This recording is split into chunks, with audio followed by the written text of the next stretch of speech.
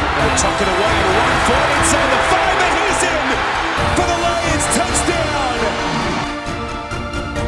Barry Sanders turned around a defensive back about 3 times. Wow. The guy is trying to tackle him, but he's got his back to Barry because he can't find him. He'll take it. Here's the touchdown, Lions. Holy mackerel, what a run by Barry Sanders.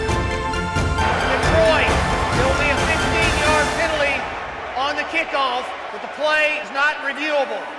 Welcome to the Roar of the Lions UK podcast. This is the 2022 NFL Draft Day 2 recap show, looking ahead to Day 3 as well at the back end of this. My name's Matthew Turner, alongside co-hosts Ant, Steve and Tom, with special guest and writer for the show, Ash Soden as well. How's everyone doing, boys?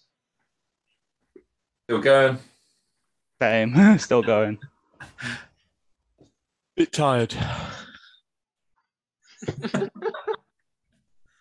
Yeah, that sums it up, and I think by tonight I'm going to have a very, very long sleep before this show tomorrow, and then for that, the weekend's an absolute write-off at this point.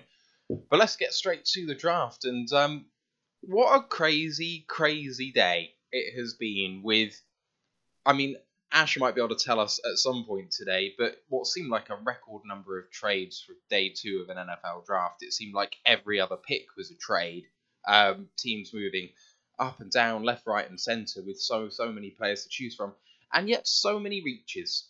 According to consensus big boards, there were consistent and big reaches all the way down.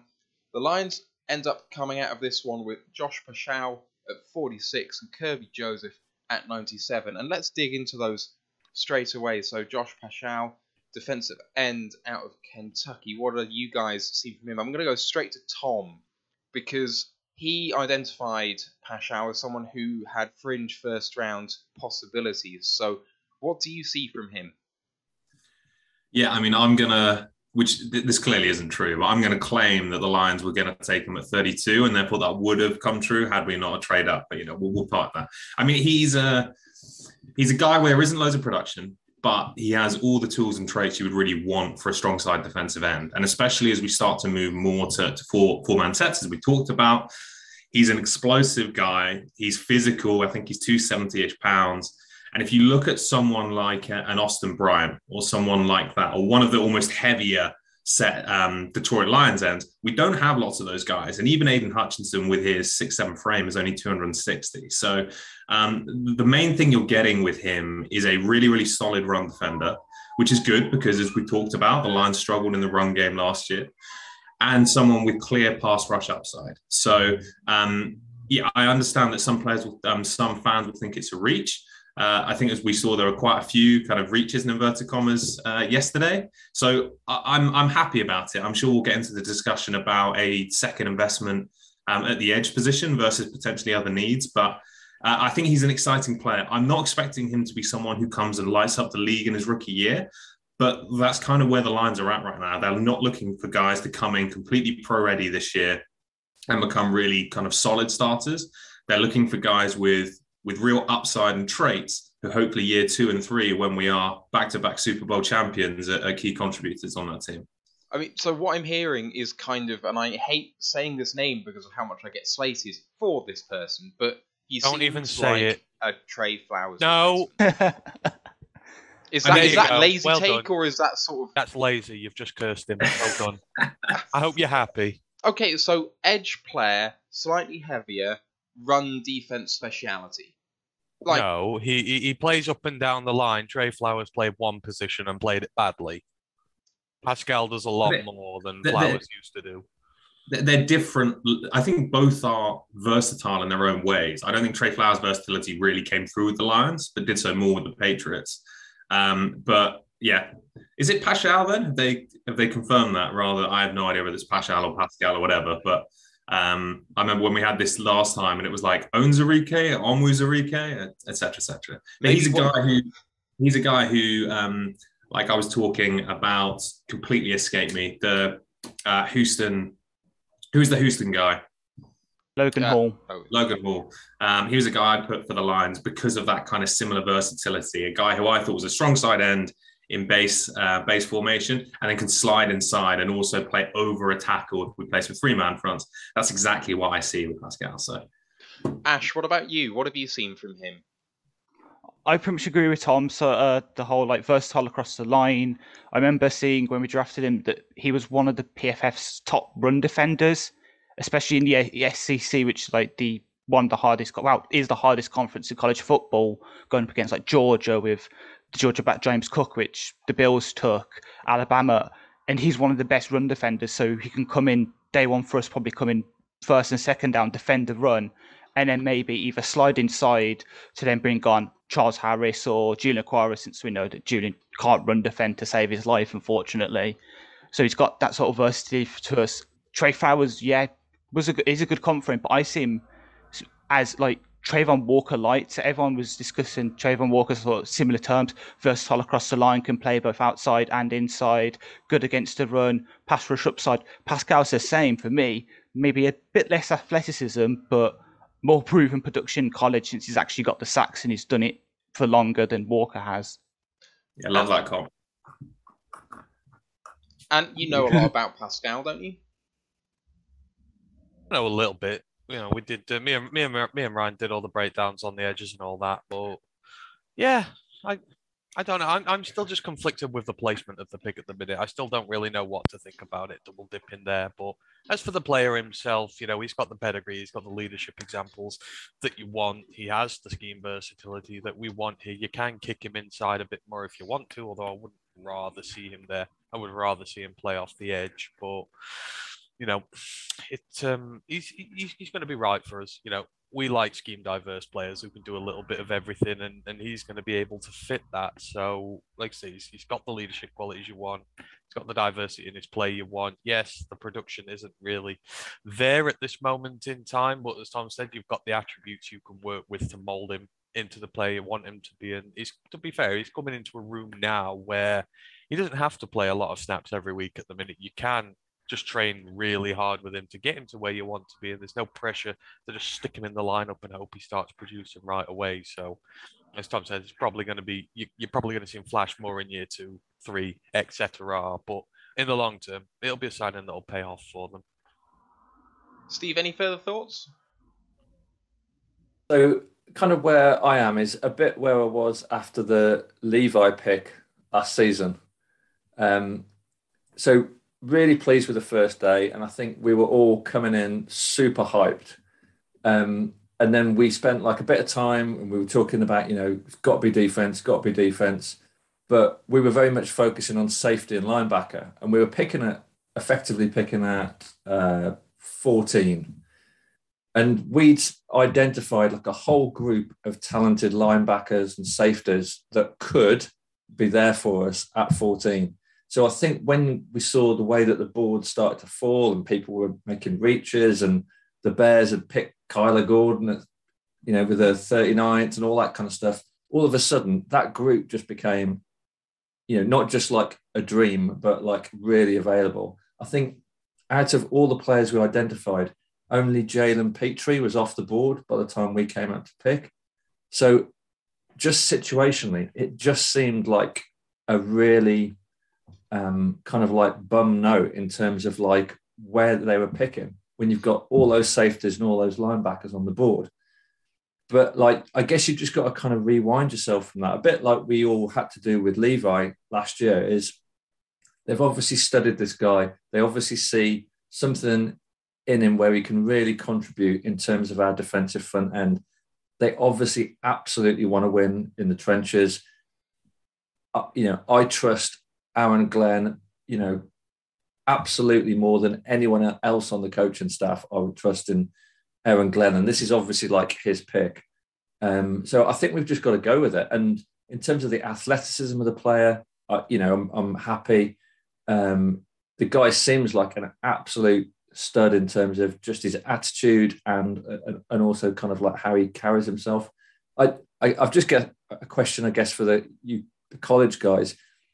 When he was, in terms of like situationally, when he was playing against like the better teams, was he still able to produce? Because often in college football, a lot of the stats are a bit padded by playing against lesser teams. So how was he in like the big games? Again, this is why I was a bit meh, because he wasn't one that really jumped off the page to me for the stuff that he did there. I mean, he's done fine. I think it's fine. But there's nothing that's made me sort of go, oh wow, there's no sort of big career defining game in there where you're like, oh wow, this is incredible. But at the same time, you have to appreciate the level that there is between Kentucky and, the teams above them. It's like guys like Kingsley Enagbare, he plays for South Carolina, and he struggled in some of the big games, but it's him there on his own, and sort of similar with Pascal. I know Kentucky love their linemen and love building them strong, and they've got a lineage of creating good guys there. So, I would be happy with that, but I don't think the college production. I don't think you can look too much into there for anything that's going to give you like big vibes about him. But I think, but at the same time, I'm not using that as a thing against him. I think it's just a case of he will be trained. He will have a specific scheme with us, and it will put him in the best position to succeed. I think just very quickly, I think the other thing that just gives you a little bit of a nasty taste in your mouth is just then you see the Bears taking Brisker 2 picks later, and I was like, what have we? We've done it again. But we will see. This is one where I kind of need to be convinced, but I don't sound like a Packers fan now. I don't absolutely hate it. But yeah, it was a bit kind of off-piste from where I thought we were going. I think that's fair. And just I've quickly pulled up his PFF draft guide page. His lowest graded games at 45.9 versus Northwestern, but then his second lowest graded game across his whole career, 65.2 against Vanderbilt and 66.6 against Tennessee. The really key things about that for me are, one, they're pretty solid grades for the most part. And two, all three of those lowest graded games are 2017. So we're talking about a guy whose lowest graded stuff was when he was a young guy, and he's stepped up since then. And even if you just look at his run defense snaps versus pass rush snaps, in 2019, 210 run defense, 154 pass rush. 2021, 256 run defense, so about the same, 389 pass rush. So he's a guy that they've clearly got more comfortable with. He's developed his pass rush repertoire. And Kentucky, that's not a defensive line filled with talent. So if you're in the SEC, you're not going to run at him. You're not going to go at him. You're going to just kind of flip the plays and run it against other guys. So the production doesn't worry me as much. And it's not that he wasn't productive anyway. He had 18 tackles for loss just last year alone. And I guess, because all we have to go on is the media reports, so consensus boards and mock draft machines and things like that, it's really hard for us to know. It could be that loads of teams were in on this guy, right? And it was like, we have to go get him. And with all these reaches, you never know if behind the scenes, Cole Strange maybe not, because we had the Rams respond to that. But you never know with these guys whether you've got information that teams behind you are just going to take him. And I think when we did that trade in the first round and we knew we weren't going to pick again until 97 unless we made a move, you take the guy who you want most because you know that he's not going to be there at 97, I guess. Just a couple. They have a history of going after the Kentucky linemen, though. I think there's just something they like about, what they create there in terms of the guys. So I'm saying there, he's got better as he's gone along. They've schemed him better. He's earned the trust away. I think it's going to be exactly the same with us. Whereas Aiden's going to pretty much probably start straight away. Pascal will earn the trust here, and eventually he will have a good role here. So, I think it's going to be exactly the same there. But Kentucky create the guys tough. If you're going to have a Dan Campbell school, which he would love to pick from all the time because of the way they create the players, then Kentucky would probably be one of the ones right at the top of his list. Just a few facts about Josh Pascal, whatever his name is. So PFF credit him with a Power 5 leading run stop rate of 12.4%. And I believe that run stop rate is tackles credited with having stopped the play dead. So like kind of solo big man tackles. He is the best Power 5 run defender of them all. In terms of the athleticism, 9.81 on the RAS scale for the 10-yard split, 1.57 seconds for the 10-yard split. 30 on the bench, despite the fact that he is undersized at 6'2", 268. And also elite explosion grade, so 37.5-inch vert and 10'3" broad jump. So a guy that strength to power ratio is going to be really, really good. Kind of leverage wise, he's going to be really impressive just because he's got a huge amount of power, despite the fact that he is a bit smaller than your traditional kind of edge rushers there. He's also the only 3-time captain in program history, and he's also a cancer survivor. He was diagnosed with melanoma, I think they said, in 2017, which actually coincides with Tom talking about his worst grades in college. So, potentially he was dealing with a cancer diagnosis while his play was worst, which doesn't surprise anyone, I would imagine. So, really high hopes for this guy. Let's move on, because we've taken up a little bit of the show with him, and move on to the second pick of the day for the Lions, Kirby Joseph, the safety. Let's go straight to Ash to begin with. What do you make of that pick and of him as a player? I absolutely love him. So I think it's been well aware, listening on the Discord and in mocks and stuff, that I've been calling for him at 97 for a bit, especially since the pick yesterday with taking Hutchinson and then trading up for Jameson Williams, because he could turn out to be a very good safety for us. Because at Illinois, he was just a playmaker. He's only just recently switched to position, I believe. So he's still learning. And yet he was a ball hawk. He made loads of tackles. I remember reading about the game against Illinois. I think it was one of the ones where they got blown out. He wasn't there for the first 2 drives. Touchdowns on both drives. They put him on every snap then, and suddenly the bleeding stops a bit. So he has that kind of ability to come in and sort of change the momentum of the game at a position of need first, because before this pick, Will Harris was our safety free. He was probably going to be a starter in our scheme. So now we've got someone who could turn out to be a lot better than Will Harris, and maybe even turn out to be a great running partner for Tracy Walker for the entirety of his contract and produce interceptions on the back end. I know that Eric loves him. I know that Riz loves him, and so looked, and I fell in love as well. And now I can make Pokemon memes as well because of obviously Kirby with and that. So it is Ash Ketchum talking about Kirby. Hey, Steve, went with you last time, so let's talk with you now about Kirby Joseph. You wanted a safety. Yeah, I mean, so I went to bed last night after the Pascal pick. So I woke up this morning with a feeling of great trepidation. And I'm like, okay, I'm going to have a cup of tea and I'm going to turn on my laptop and I'm going to see what's happened. And all that was going through my mind is, I don't want us to do anything funky. I don't want to see a double dip, another edge rusher. I don't want to see, we've made a reach on a tight end. Defense, and I want a safety. So when I opened up my laptop and I saw we picked Kirby Joseph, I was absolutely delighted. And I think maybe some of those misgivings from last night, I was like, okay, we're back on track.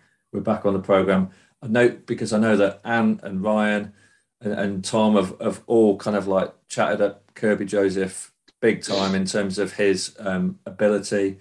I know he had that half a season or maybe a full season at wide receiver, so we know he's got ball skills. And yeah, I was just massively relieved that the program was back on track when I got up. How about the rest of you guys? What do you think about Kirby Joseph? Let's go to Ryan because he's just come on. In fact. Yeah, I'm not turning the brightness up because I didn't have my breakfast or started any cooking yet. I'm quite tired, so I thought I'd pop in and show my face. What do you reckon on Kirby Joseph? I'm very happy. Yeah? I'm very happy. The FBS is only safety with 5 interceptions and 3 forced fumbles last year. The kid's like one of those Tuscan pigs for truffles for a football. Like say he gets in, he comes down in the box, he punches it out, he rips it out. He sometimes thinks too much about the ball, not enough about bringing the player down. So it can be dragged sometimes, but you can teach that. Like say, he's got all the fundamentals. Like say, he was one of the stalwarts on a poor Illinois side, relied very heavily on. But I think he'll fit really well. I said in that 3 safety package where you can put him and Tracy, cover 2, give him a half a field, or you can rotate 1, put Kirby deep, bring up Tracy, tell Deshaun Elliott, who can park in the box as a strong safety. So you can very easily work these 3 on the field at the same time if you want to. So I think Aaron Glenn, he's going to have fun. He's going to really like this guy. What about the rest of you guys, Ant, Tom?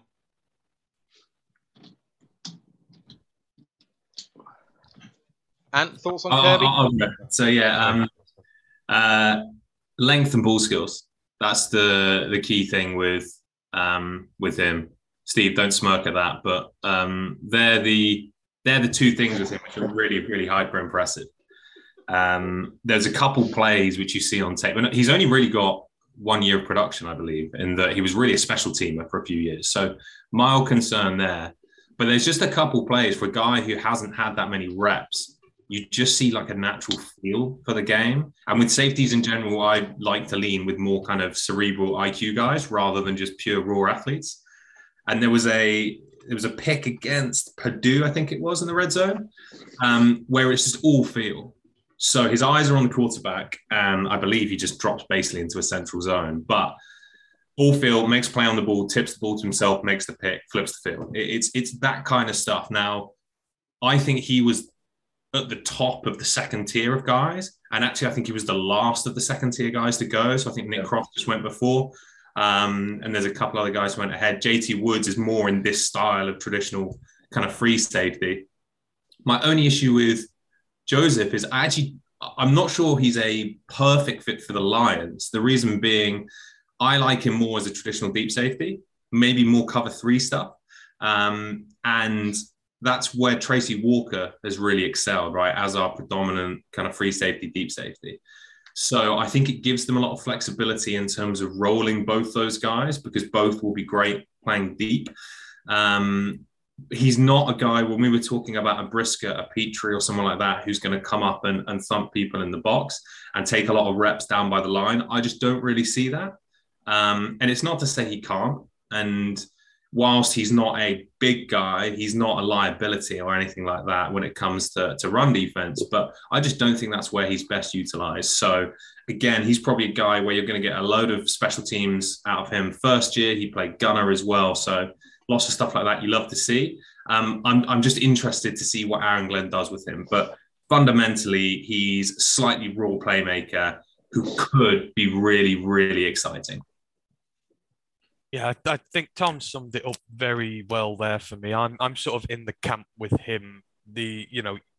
With these players, when you only have 1 year of production, you have to be careful because obviously you need to see whether they can continue that going forward. Same as said for Jameson Williams. He's a 1 year production guy as well. So you are taking a bit of a chance on these ones who haven't shown consistent production through college. But I mean, he's got all the attributes that you need. I mean, he reads the game very well, reads the quarterback very well. The processing is fine, but sometimes the reactions are a little slow. That will get better as he goes along. So I don't really have any issues there with that.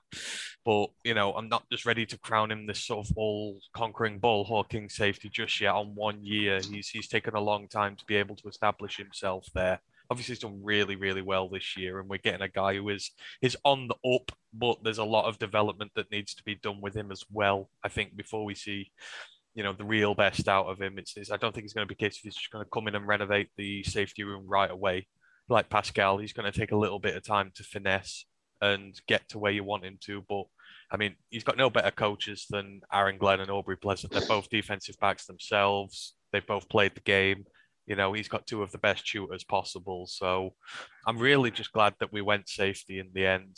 I would have liked some guys higher. I'm not going to lie. But, we've got one of the better development guys now who in the long term may pay off really well. So again, interested to see where we use him in the scheme here because he's thought of as more of a developmental free safety. Tracy Walker plays there for us. That's where he's best at. So how are we going to utilize him? I don't know. But I'm looking forward to seeing how he develops, but I'm not expecting much to start with. And again, we need to see whether this run of production, which is small of his, can continue. I mean, it's quite interesting to have a look down his college production. So he's only a 1 year guy, as Ant says, but he played DB the first 2 years when he did see the field on defense, then flipped to wide receiver for his junior year in the COVID year, and then flipped back to DB in the most recent season. So, he was seen as someone who potentially had good enough hands to play on the offensive side of the ball, which is maybe why he's regarded as a bit of a ball hawk. But the weirdest stat about him is that this is a guy who's 6'1", but his wingspan is 6'8". Like, how that he's not going to look like a normal human being. His hands are going to be touching the floor as he's running around. Like, and it shows up as well, as in just in terms of forcing incompletions, getting hands on the ball. It's not all like his either pass defense or even picks to a degree. They're not things where it's an errant throw and it's into his chest and he's just kind of taking it and running. He's putting his arm in between the ball. He's making reaches on things and things which other guys just can't do. So that gives him a bigger range in terms of from a breakup standpoint than a lot of other guys. It's what you see with someone like Iffy as well, who's obviously much taller, but has the length to really disrupt at the catch point. So, yeah. The other thing is obviously we talked about Pascal and questions over value. I don't know from a consensus standpoint where he was at, but from a value standpoint and who was left on the board at the safety position, I don't think we can really ask for much more to get him at 97. I thought he was going to go more like early third, to be honest. Wasn't Kirby Joseph a volleyball player? Isn't that where kind of like some of the athleticism comes from? I think I read somewhere in the draft profile. I have to take your word for that. I love that. Oh, Spike. Let's move on to talk about the rest of the draft. Maybe kind of split this into two segments in terms of around the NFL, and we'll start in division and then have a look ahead to day 3 in the back end of the show. And if we start in division, Chicago, they ended up on day 2 taking Kyler Gordon, Jaquan Brisker, Velus Jones. So Kyler Gordon at 39, Brisker at 48, Velus Jones at 71. What do we make of those picks, boys? Well, they've completely ignored their biggest needs, which is fun. I think, the two big needs, when you invest in Justin Fields, you invest in your young quarterback, you need to protect said young quarterback. You need to give him a fighting chance, and they've done absolutely nothing to protect him. No more linemen in. That is a poor line. They lost one of the only decent guys they got in James Daniels to the Steelers. There's no depth there. They're going to struggle. He's going to get hit a lot this year. And at this point now, all they're going to get is probably development guys at this stage. So it is a bit odd that they didn't do that. Then in the receiving group, I really like Velus Jones. I know you don't. He's going to be their new Corradell Patterson type guy, maybe not to the same level, but he has the returning threat, which you've really got to watch out for because he is a hell of a returner. But as a receiver, he's good, but not great. And when they've only got Darnell Mooney leading that line, and then Velus Jones now is the wide receiver too for me on that thing, then I'm not worried about that either, especially against, our guys who are there in the backfield now. Obviously, they're trying to rebuild that defense up from where they were, but it just made more sense that you go and give weapons and protect your young quarterback and then look at your defense afterwards. So I think it's very questionable what they've done there. They passed up on some good receivers first up to go on the secondary guys, and they ended up having to pick mid-tier in the receivers instead. It didn't make a lot of sense to me. I think the Brisker pick pissed me off. And, they've already got a really good safety in Eddie Jackson. So the thought of, Jackson and Brisker together is a pretty decent combination, I think. I'm not sure about Kyler Gordon. I didn't really have him in my top 6 or 7 corners. I think the Velus Jones pick is just a bit of a reach because, as the Packers guy said so wonderfully yesterday, the wide receivers are all going, the wide receivers have gone. And, the Bears have kind of been left with a guy that there's, a lot of downside to as well as up. So it's kind of classic Bears territory, really, isn't it? A bit of good and then undermined by some daft stuff. Jones, I really couldn't work out because I didn't watch him last season. So until we got to the draft season, I guess. And at the Senior Bowl, I thought he looked crisp, he looked explosive, nice hands. And then you go back to tape and he just doesn't look like he really knows what he's doing at the position. And then you then couple that with the fact I don't know how old he is, but he's is he going to be 24 or 25 going into the season? I mean, it's just an odd combination of a guy with kind of legit track speed, who's got decent enough ball skills and shows glimpses, especially in practice, of being nuanced, polished, etc. And then you turn on the tape and it's just not there. So I can't get my head round him as to why that's the case.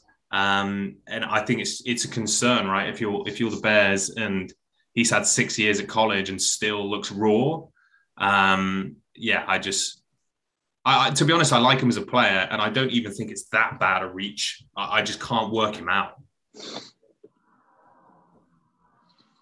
Maybe we'll move it on to Minnesota then, and I'll go to Ryan and Ash for these ones. Pick so far overall: Lewis Cine at 32, Andrew Booth Jr. at 42, Ed Ingram 59, and Brian Asamoah at 66. So mostly defense, linebacker, a corner, a safety, and a guard. What are you making of that class so far? I like it. Like I said, Ed Ingram I thought was a reach. Like I say, Parnham was still on the board. He still had guys that could play guard, like say Lucas, Donovan West. He's played guard as well throughout his career. They were higher on people's boards than Ed Ingram, who was a long-time star at LSU. So they have gone for someone that's experienced. I think he made a good career 31 starts, which is fine. The strategy is more confusing than the players because like I said, they traded back with the rivals of division multiple times and then traded back up. So they've been a bit higgledy-piggledy, but they have addressed needs. Like say they lost, was it Anthony Smith a few years ago? Their safeties aren't getting any younger, so it was time to invest in it and get a bit of juice. Lewis Cine is what really upset me because I would really, really have liked him. He's someone that I did not want to see on a rival team because he is a very versatile kind of guy. Andrew Booth Jr., like I say, they've not had that solid, trustable, dependable outside corner since Xavier Rhodes left. They've recycled through corners in every draft. Let's say, unfortunately, they had the incident with Gladney. It's now been cleared, so there's a path back to him. But they have gone and addressed needs. Asamoah could be a nice fit. He's also one of those guys that you move around. I believe he took quite a few snaps at slot corner as well when asked at Oklahoma. So he's a bit of an undersized linebacker, but he's speedy. He's able to shift side to side. He's able to come up and meet holes, but he isn't the run stuffer or the coverage guy that you have for. So he's raw, but there's something there to work with. So I think they've done pretty well to say they've been jumping up and down, and they did help us. Like I say, they've given us opportunities to take guys, which I found a little odd, but the players they've taken fairly well. If it was the Lions draft, I'd be fairly happy with it. Like I said, I wouldn't really complain if we had that draft. Ash?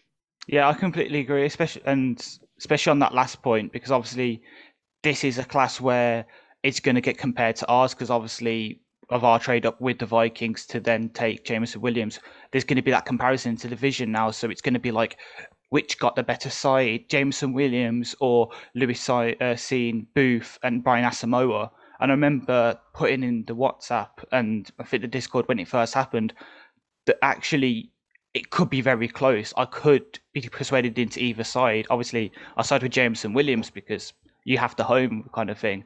But it was a very good haul for them. Though I do agree the whole trade, they kept trading back because their new GM is supposed to be this big analytics guy. And obviously the analytics hated our trade up despite the massive analytics sides, PFF, both their podcasts saying they loved it, which is a bit confusing. And then they obviously then trade up again to get a guard, which seems to go against the whole analytics thing, because obviously analytics hate trading up and they think that guard's a low value position. So that sort of confused me a bit. But overall, I think it is a good haul for them and it does fill quite a few needs. What about the rest of you guys? What are you feeling on the Vikings? This might be showing my age now, but it reminds me of an old Morecambe and Wise sketch where he's playing the piano and he says up all the right notes, but not necessarily in the right order. And I think that kind of sums up this draft because, you know, in isolation, they're all really good picks. But I just think because of the way that they've drafted and traded around, I think they've done themselves out of value. I think they could have maybe squeezed in maybe even like an extra pick or maybe like upgraded Ingram to like a slightly better linemen. So I think it's just a way that they've kind of like managed the draft has let them down a bit. But in terms of the actual picks, I think it's like sneaky good. Yeah, I completely agree. If you have a look at the trade, as it was said before, Jameson Williams and Josh Pascal versus Andrew Booth, Brian Asamoah, Lewis Cine, it's got to be close. The one thing you can say is that the Vikings are spreading their risk by having 3 guys. If Jameson Williams has a reoccurrence of the ACL injury, like that toasts the trade. Like, the risk for us is higher than it is for them, but the reward is potentially higher too, because if Jameson Williams goes off and has some sort of Justin Jefferson rookie season, then we're laughing. So, I don't think that the Vikings really have that sort of volatility on the table. So there we go, really. Let's look at the last team in the division, Green Bay. I know that their fans are crying right now, but as I read this out, my heart sinks the longer I go into it. Quay Walker at 22, the linebacker. Devontae Wyatt, defensive tackle at 28. Christian Watson, wide receiver at 34. Sean Ryan, tackle at 92. If you told me that the Packers were going to come out with potentially the best linebacker, it was talked about as the best linebacker in the draft, the best defensive tackle for a lot of people in the draft, the guy potentially with the highest upside and wide receiver 1 and NFL potential at wide receiver, and then a swing tackle, I'd tell you they had a good draft. And I feel like they have had a good draft sneakily. Their fans will be crying. They haven't addressed their biggest needs at their highest value positions. Kind of what Steve was saying about Minnesota, right notes, wrong order. But taking a step back, this feels sneaky good too. What about the rest of you guys? They're leaving the rest of the division behind. As much as I hate to say it, I disagree with you there. I think they have hit the highest needs. I mean, I said one of the biggest needs beforehand was finding Kenny Clark a running mate on the interior of that defensive line, and now they're pairing Devontae Wyatt with him. That's going to be horrible to come up against there. Kenny Clark's the best nose tackle in football by some distance, and now you're pairing him with a guy who was highly productive on one of the best Georgia defenses, one of the best college defenses of all time. And that interior mixed with Rashawn Gary and Preston Smith on the edge is that's a fearsome front line that they're going to be able to deploy it. I mean, I know Key Walker's, what is he going to be there? But I mean, they've got Devondre Campbell and they can afford to bed him in a little bit. They've been so at linebacker for years now, and it's not really bothered them. And like you say, if he reaches his upside, then all of a sudden you've got Key Walker and Devondre Campbell you're trying to get through, if you're able to get through that defensive line, which is even worse.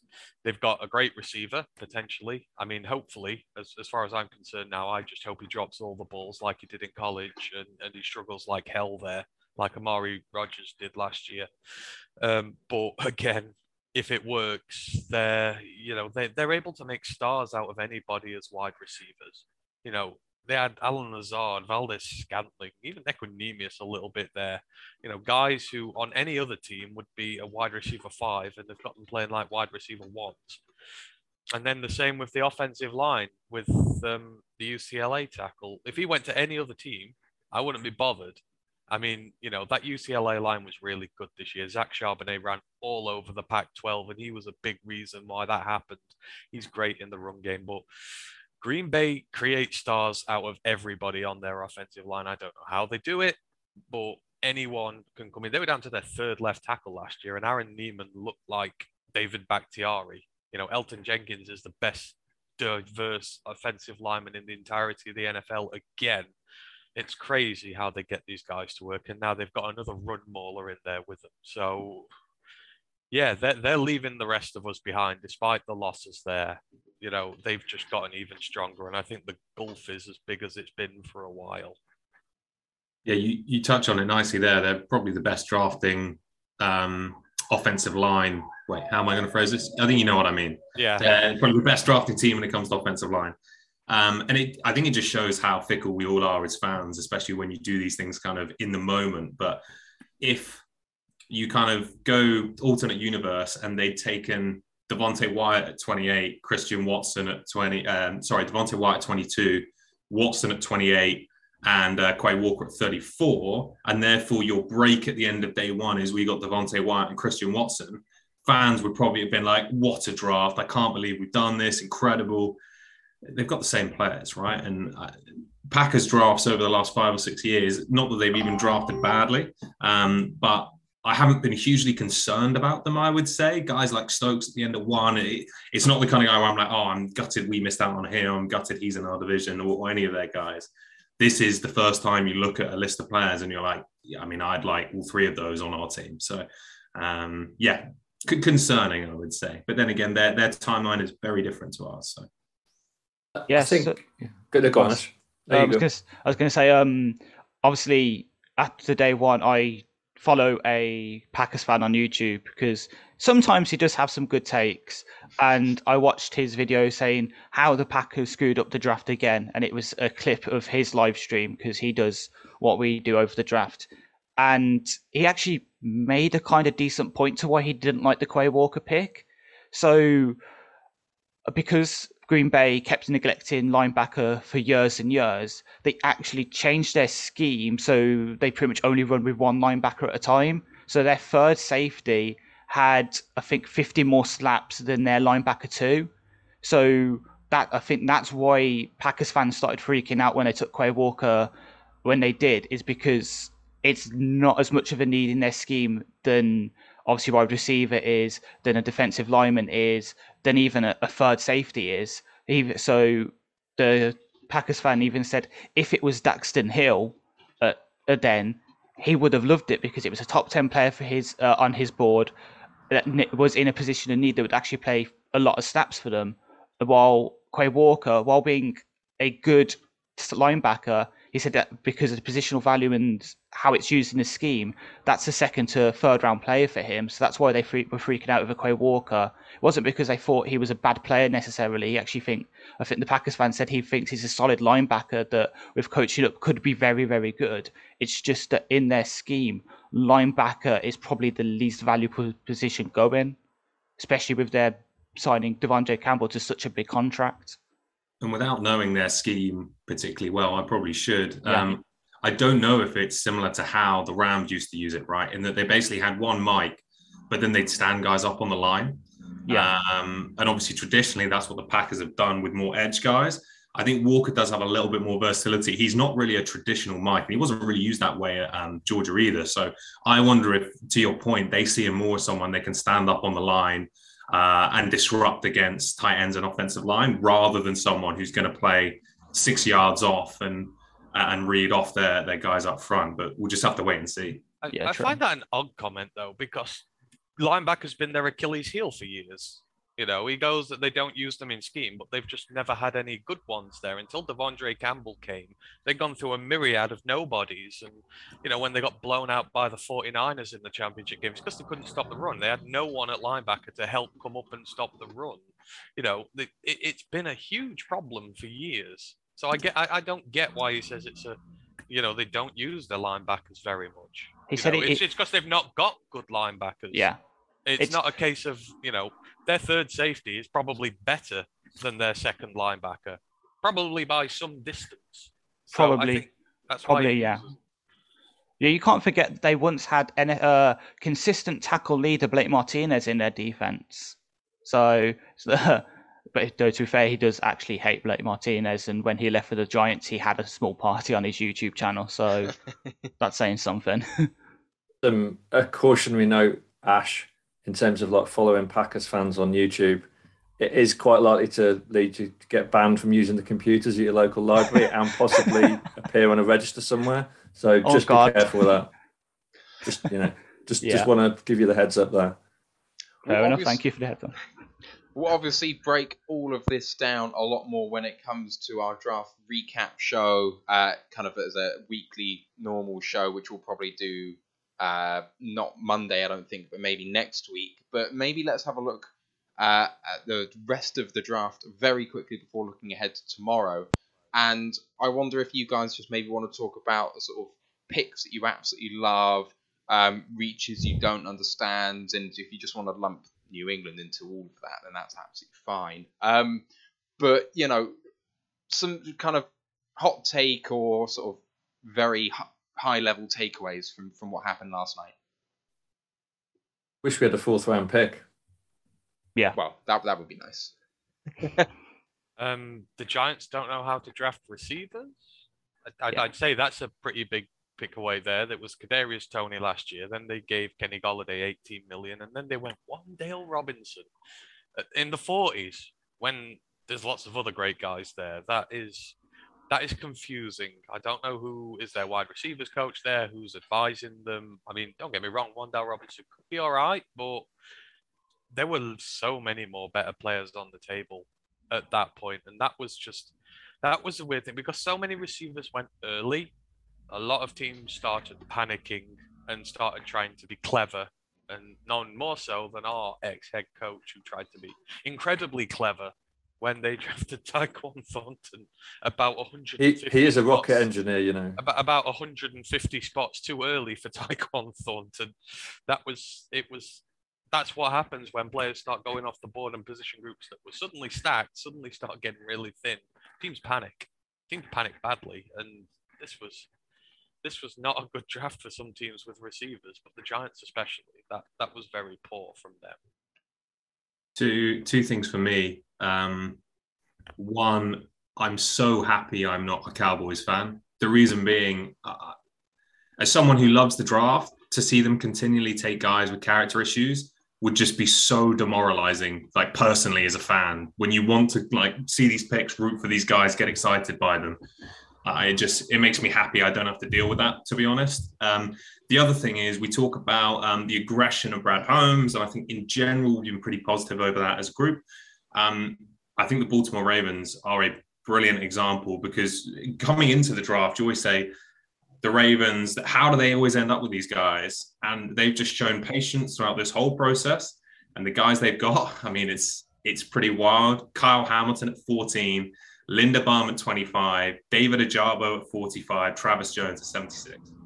And it's just like, we can say it again, how do they let this happen? But it's patience, and it's just picking the best guys there. I know that Ajabo was we had split feelings with him across the board. I think from a fit standpoint, it couldn't be any better. I think him at the Ravens, let's hope he gets healthy, and who knows if he will or if he'll turn into something, but I'd say he's got as better chance as any team to reach his potential there. And when you now have Travis Jones there as well on that line, and obviously Kyle Hamilton, I mean, it's an embarrassment of riches, really. And he's in a team where he doesn't have to contribute right away. He's got Calais Campbell, who's one of the best role models he can possibly get. He's still playing at 36, 37.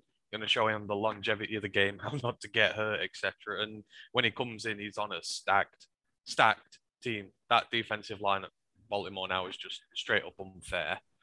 Some of the guys they've got on there, they have drafted incredibly well, and I think by far and away they've won the draft so far after the first 2 days, and it's not even close really anymore. So as much as I hated Travis going there, he's gonna thrive. In a division where they're quite run heavy there, he's going to be an absolute asset for them when it comes to playing against the run. So yeah, I'm happy there. But there were some really good fits that I enjoyed. Sky Moore's going to do really well in Kansas City. I think that's the exact perfect system for him there again. They can sort of bed him in a little bit, and he is going to be a hell of a receiver, I think, there for them going forward. So I love the fit there for him. So yeah, good luck to him.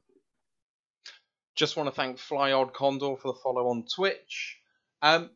Little quiz question for you guys then. There are 4 teams so far whose entire draft class, per the consensus board I built, are all value picks. Can you name the teams that have drafted well by that metric? Ravens will be 1. Ravens are 1, which is why I went there. 4 picks, all of them for value. See, I'd say Jets, although we disagreed with what they did yesterday. Breece Hall was still at a position where he would be value, as would Rucker, even though we're not high on him. and the first round picks were fantastic. They gained. I'm gonna go on.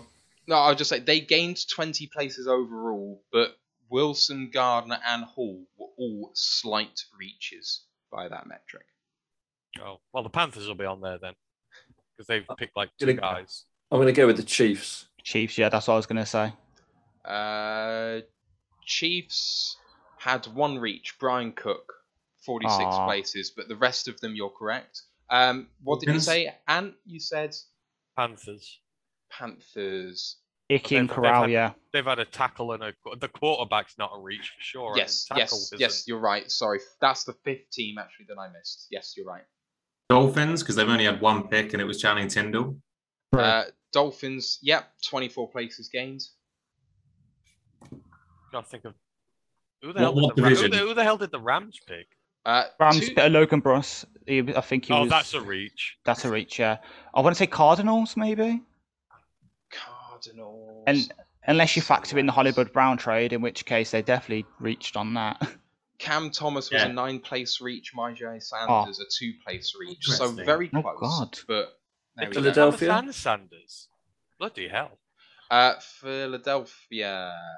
Cam Jurgens was a big reach according to that metric, but Nakobe Dean obviously fell a long way, and that was good for them. So there or thereabouts. Raiders only picked once, and Parham was a decent acquisition.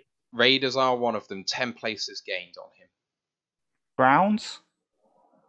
No, the Browns reached big again. Who the hell was it? Yeah, Browns took Alex Wright and Martin Emerson, both 60 place reaches. I was going off. Oh, come on, Bill. Martin Emerson was. Yeah, that was a horrible pick. For the record, Alex Wright, in terms of hot take, I was trying to think of a reach that I liked the most. I actually really like that pick as a guy who's gone ahead of his draft status. He's one of the few I'd bet on as performing to that status. The 49ers managed the worst reach of them all, which was Tyrion Davis-Price. Yes. That was horrendous. Look at the running back still on the board.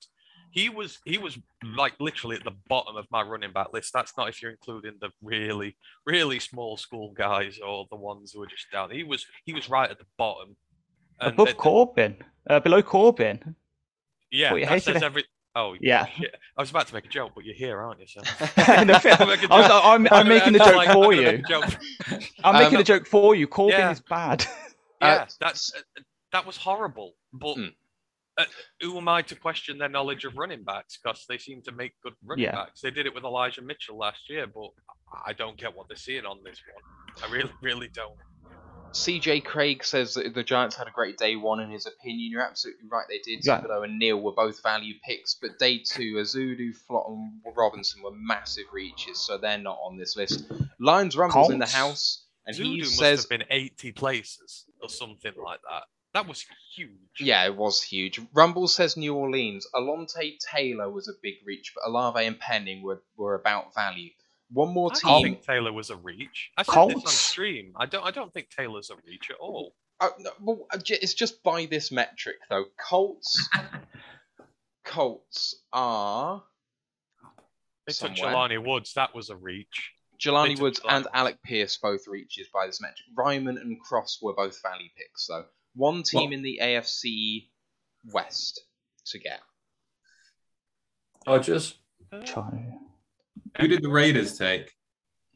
Raiders already mentioned by Ant. Right.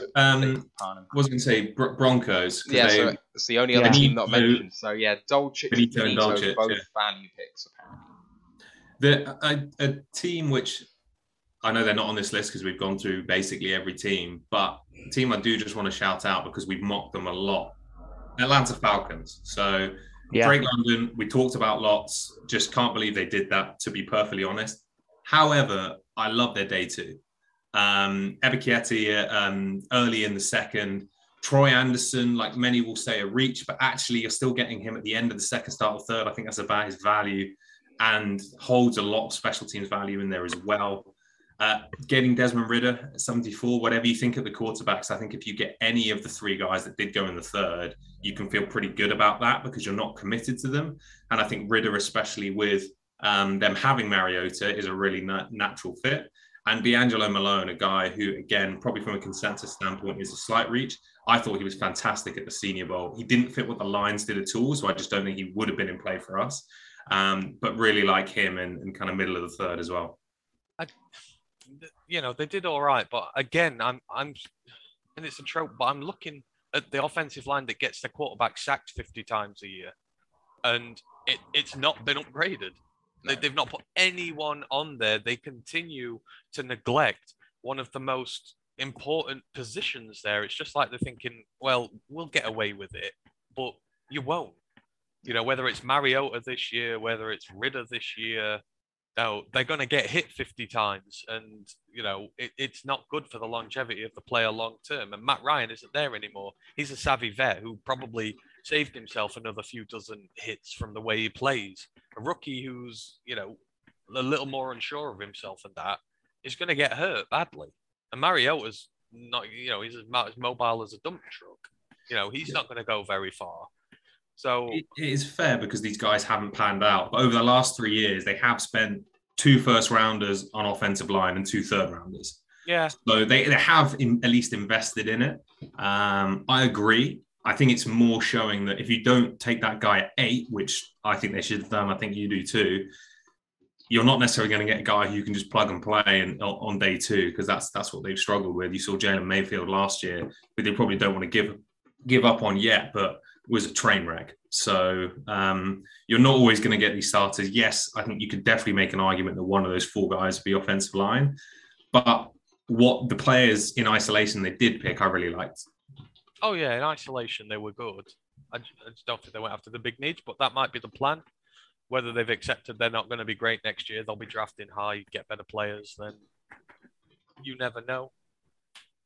But let's just take 10 minutes to just talk about day 3. So obviously we're kicking off in just 6 hours time now already. See you soon, Tom. The Lions are picking at 177, 181, and 217. What do we want to see from the Lions on day 3? I would like to see us take a developmental cornerback with some high athletic upside. So someone like maybe Tariq Woolen. I don't think Tariq Woolen's going to be there. Yeah, he's going early today. He's going early. Someone's going to bet on that, the physical upside. Let's trade up. Like that would be a good trade up, I think. I'd package all 3 picks, get as high as I could. I'd maybe throw in a middle one next year, again to get high, and I'd be happy picking just one more guy in this draft at this point. If he's going to be a better guy, hell, double dip at safety, we can get a developmental linebacker or something. That would be my preferred option. If we're going to stick with the picks that we have, though, I mean, you are shooting darts at this point in time, so. I know. Are there any linebackers on the board, Adam, that you think are, like, if you look at the best available linebackers, is there anyone that catches your eye from like the college pod over the last year? Not to come in and be sort of immediate starters as you were. A lot of the good linebackers have gone now, and that some of the ones were left, I'm not uber keen on. Mike Rose. I mean, if Damone Clark sat there and like in the 200s, I'll take him as a red shirt, because again, I'm just throwing away a pick, but I ain't picking him till the 200s. I think maybe the one who I would go for would be, who's the Oklahoma State guy now? Malcolm Rodriguez. He'd be one of the guys I'd be looking at 177 if he's still there. He is a nasty, hard-hitting linebacker. Someone who you could potentially mold to be really, really good in our system. So we need some heavy hitters. We need some hard tacklers. He'd be the one I'd be having a look at that point. But, again, I sort of said yesterday I'd go ballistic if we did any more offense in this draft. But when you're that late on, I think the value, one is to be had at running back. I'd still take a running back. Just you need to always refreshen your room up a little bit. If Devontae Price is still there, I'd be all over him. But the amount of running backs that are still on the board at the minute, we could really get some serious value at this point in time if the board keeps falling and these running backs don't start going. So I wouldn't be beyond that. And then offensive line depth, we need still. So if we took a guard and a tackle, then I couldn't be mad. I wanted starters on defense. We're past that point now. So yeah, Rodriguez is a linebacker. Outside of that, I'll take my running backs and my O-line depth now. The Ohio State tight end, that Charlie Kohler, do you think that could be a late pick? Iowa. Iowa, sorry. Oh yeah, I'm going to be honest. If I want to take a tight end, it wouldn't be Kohler, because obviously I did the little article about like mid-round tight ends, and I looked at Kohler, and he'd just be another receiving option, and that's not what we're looking for. We've got Hawkinson and Wright can do the receiving. We need someone to come in and be a blocker. So for me, if I was going to get a tight end in this class, it would be a blocker like James Mitchell, Jake Ferguson, or Daniel Bellinger. Those are the three I'd be looking at. And going off like the board and what I've seen in mock drafts, at least one or two of them will be there at 177. Obviously, me saying this, I'm going to be at work later, so I'll look at my phone when I've pulled a cage of alcohol into the back into the warehouse, look at my phone, and all three will be gone, and I'll have a little cry because I have an absolute man crush on Jake Ferguson, especially since when I watched his Michigan game, and he shut down our number 2 overall pick for a large part of the game, and then when Wisconsin needed him to get them out the side of their own end zone, he ran a terrific route and made a great catch down the sideline. So if he's there at 177, I will personally leave work, go to Vegas, and run that card in myself. I think one of the things... Sorry. I mean, yeah, he is right. I forgot about tight end too there, but the tight end market has also been very slow, and the ones that have been going are not necessarily the ones that should be going. I mean, I even think like the likes of Cade Otton's still on there as well. But yeah, Cade Otton's there, yeah. Cade Otton's still there, but like I said, James Mitchell's the best blocking tight end there. And even if not, if you want to go on the high development upside physical guys, which we like to do in some cases, you've got even more guys like Chigozie and McConkru from Maryland. Yeah. You've got him there as well, and he might slip below some of the others just because purely he's more of a developmental guy and less started ability right away. So, if you came away from 177 and 181 with your blocking tight end 2 and a bit of running back depth, then you've rounded your offense out really nicely. In fairness, take 210, take a swing tackle, take Ryan Vandermark, and actually think the offense would be as close to complete as possible. Really, at this point, apart from Goff. So there's a couple of picks that I would be interested in seeing. I know that you, Ant, think that Eric Johnson is a UDFA, but hearing Riz bang the table for him so often, I'm kind of resigned to the fact that will be a pick if he's available. I want another safety. We talked yesterday about the fact that when we brought in Kirby Joseph, well, there's a way that we can get all 3 of our guys on the field at one time. Well, if we do, having a 4th one's going to have value then, because True. no one... Don't start this argument on the pod. We know exactly what argument this is going to descend into when it comes to safeties we want. Well, so just looking at the board in terms of where we're picking right now, the following guys are potentially available at 177. Della Turniel, Marquise Bell, Veron McKinley, Nick Grant, Smoke Monday, Leon O'Neal, Bubba Bolden. All of those guys could come in and do a job as safety 4. Like, you're missing a name. And you're deliberately missing a name. I don't know who you mean, man. You're missing 2 names. Yeah, you're missing 2 names. You didn't even say Sterling. Who? I don't know who that is. Wow. Ryan's going to come back. Choked on his cereal. Who's the other name? I digress, but who's the other name that I missed?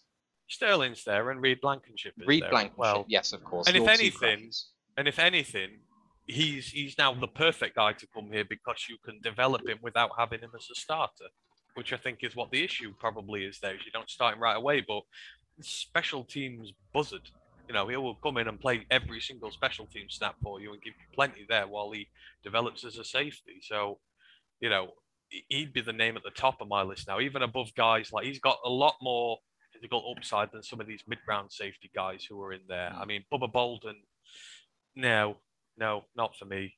Me and Ryan sort of had him listed on our safety list at the start of the college football podcast season, but he just tanked off a cliff and it's not really done much. I mean, and there's still plenty of other guys there. You got Harvey Peel, the Oklahoma State safety as well. He's really good, and he's been talked about in UDFA territory, which is crazy. You will pick up some very good undrafted free agent safeties without having to spend a pick on one, I reckon, this year. I think that's going to be the thing. We will see a safety 4 come from the UDFA list, is my guess. Yeah, probably true. Right. Any final things you guys want to get off your chest before we wrap up here? I feel vindicated about Chanel. Yeah, I'm not surprised. I can't believe he fell as far as he did to 103 to Kansas City. And he was this year's Baron Browning. I mean, you remember Baron Browning? Yeah, I remember him, yeah. Flipped to the Browns. I think it was the Browns at like 108 or something like that. That was crazy. You know, the linebackers it's dropped like stones. But that's terrific value to get Leo Chanel there. But I feel sorry for Sam Howell. Sam Howell is not a day 3 quarterback pick. He really, really is not. And, you know, at this point last year, I think Davis Mills had just gone. You know, I'm going to lay my hat on that. I said Davis Mills was the best quarterback outside of the top few who went last year, and I'm utterly justified because he's the only one who's cemented himself as a starter and looks decent. I'll say the same about Sam Howell this year. Outside of Pickett, maybe, and Willis, I don't know. I think he could be better than the pair of them. I'll stick my hat out there and say Howell could be the best guy out of this class, and he's still sat there, and he should not be still sat there. All right. We'll wrap this up now. Thank you to everyone for watching. We're going to be live again at 4:30 UK time, which is 11:30 Eastern time in the States.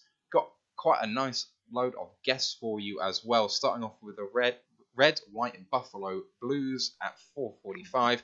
Dog Pound East, that's Ivan repping the Cleveland Browns at 6:15, all UK time this.